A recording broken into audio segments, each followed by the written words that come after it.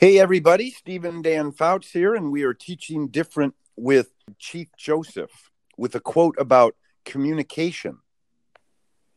It does not require many words to speak the truth. Now, communication is something that obviously everyone does, but very rarely do people think deeply about communication and how, using a lot of words or using a few words might come off differently to other people. And, for instance, might make someone feel like you're telling the truth or you're not. And this quote is really insightful in that sense. It's very short and simple. And what would you say the claim that he's making in this quote is? That people talk too much. I mean, to be flippant about it, I mean, the more words you use, the more confusing you become. I think maybe is the way to say it. And I just can't resist this way of bringing this into the conversation where ask the kids to talk about a time when they got in trouble and they were asked about what they did, and they just talked and talked and talked to try to get out of it. And their over talking communicated to the adult that they were guilty. You know what I mean? Yep. I think that's a great thing to bring into a conversation here. And, and there's a lot of wisdom in what he's saying, because sometimes the truth is very simple.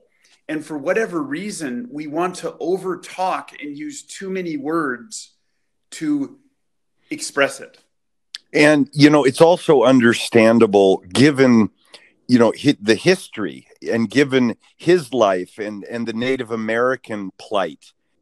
They were told so many things and promised so many things that didn't end up coming true. Right. And you can see where a quote like this would be something that the leader of a Native American tribe would say after a while, because it really is about your actions and the simplicity of your words that gives someone a sense of who you are and what the truth is. Yeah. And the more you say things, the more confusing it gets, and it makes it even harder to follow through with what it is that you're saying when it's all convoluted.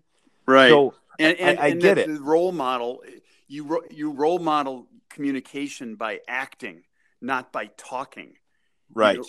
What you do really conveys many times your true intentions.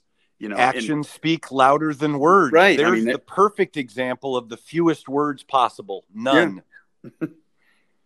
So, really, really, really good quote. I think that would be a good storytelling prompt with the students to share that. Let's do a counterclaim against this quote. What are you thinking?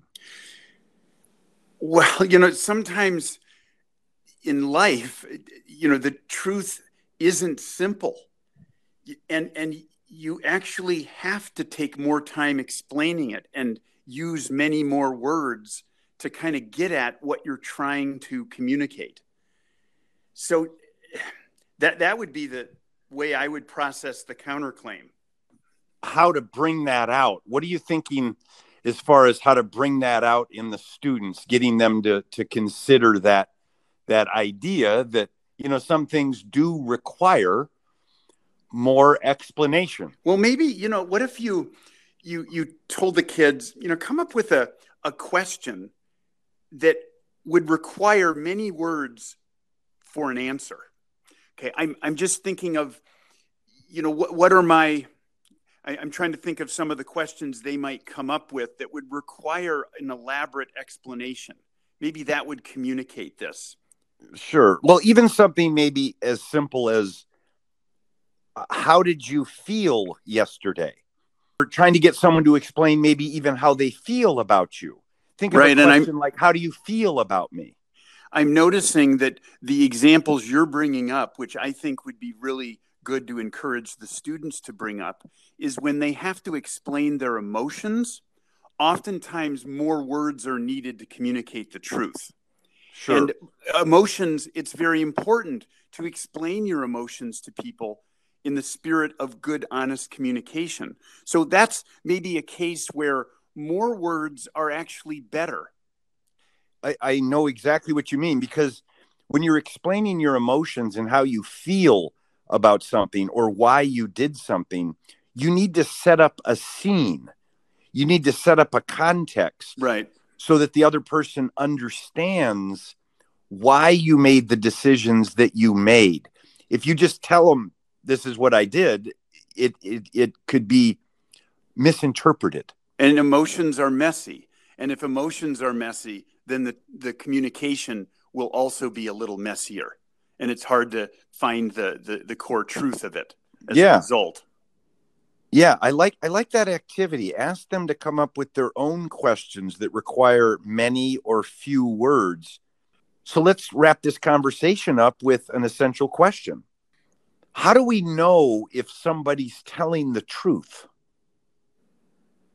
Well, right now, you want to talk about a question that doesn't have a clear answer. What will be important about this question is how the students break down communication and what they're looking for when they want to be sure that someone is telling the truth and isn't just sharing falsehoods. And what I like about this question is that it's going to reveal how students think of actions versus words in telling the truth. Yes. Because, there are going to be students that answer this by saying, I don't listen to people. I just watch them. Yeah.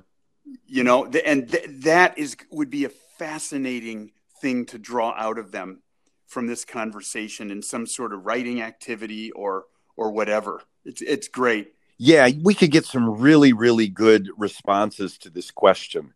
So I hope you enjoyed Chief Joseph this week, and make sure you make it to teachdifferent.com.